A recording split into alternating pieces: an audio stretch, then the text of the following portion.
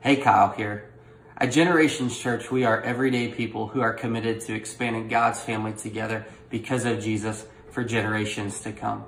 And this time, we're going to do a short video and some audio every single day that includes some scripture, a thought, and prayer to help you with your walk with God. Because we want the story of God to shape our everyday life. And we also want to be available to be used by the Holy Spirit. And so as we get the Word of God into our life and on our hearts and on our minds, especially in this cultural moment, we will then be able to allow the Holy Spirit to use that so that we can be the presence of Jesus, have everything we do because of Jesus as we live, work, and play. So the scripture for today is Isaiah 43:16-21. That says, "This is what the Lord says, who makes a way in the sea and a path through raging water, who brings out the chariot and horse, the army and mighty one together. They lie down, they do not rise again, and they are extinguished, put out like a wick.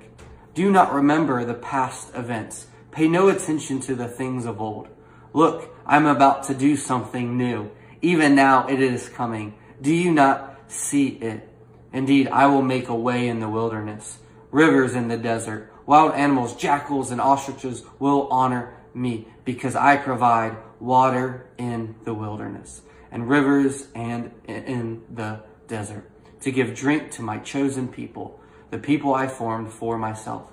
I will declare my praise." John 14:1-7 says, "Don't let your heart be troubled. Believe in God.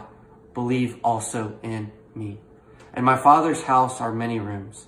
If not, I would not have told you. I am going away to prepare a place for you. If I go away and prepare a place for you, I will come again and take you to myself, so that where I am, you may also be. You know the way to where I am going." "Lord," Thomas said, "we do not know where you are going. How can we know the way?" Jesus told him, "I am the way, the truth, the life. No one comes to the Father except through me." For such a time as this, God has placed you perfectly where you are in order to point to the way. And his name is Jesus. He makes rivers and streams come out of the desert. He brings unity where it seems like there can be no unity. So take heart, have courage. God always provides a way, and sometimes not in the way that we expect. In fact, it's oftentimes better than we could have expected. Even if we don't get to fully experience it in this life, we have a hope that prepares us for the next. There is a place for you in God's family because of Jesus. So the prayer that I would like you to pray today with me is simply this: Lord, you have promised to provide a way for us. You have promised to provide for us. During this uncertain time, give me the words of praise I need, Lord.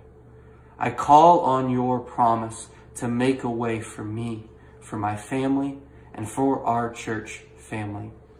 I trust that we will know the way because you have given us that example in Jesus. Please guide me today. Please calm my heart. Thank you for the promise that I have in Jesus, to know that I am loved and not forgotten. It's in his name I pray. Amen.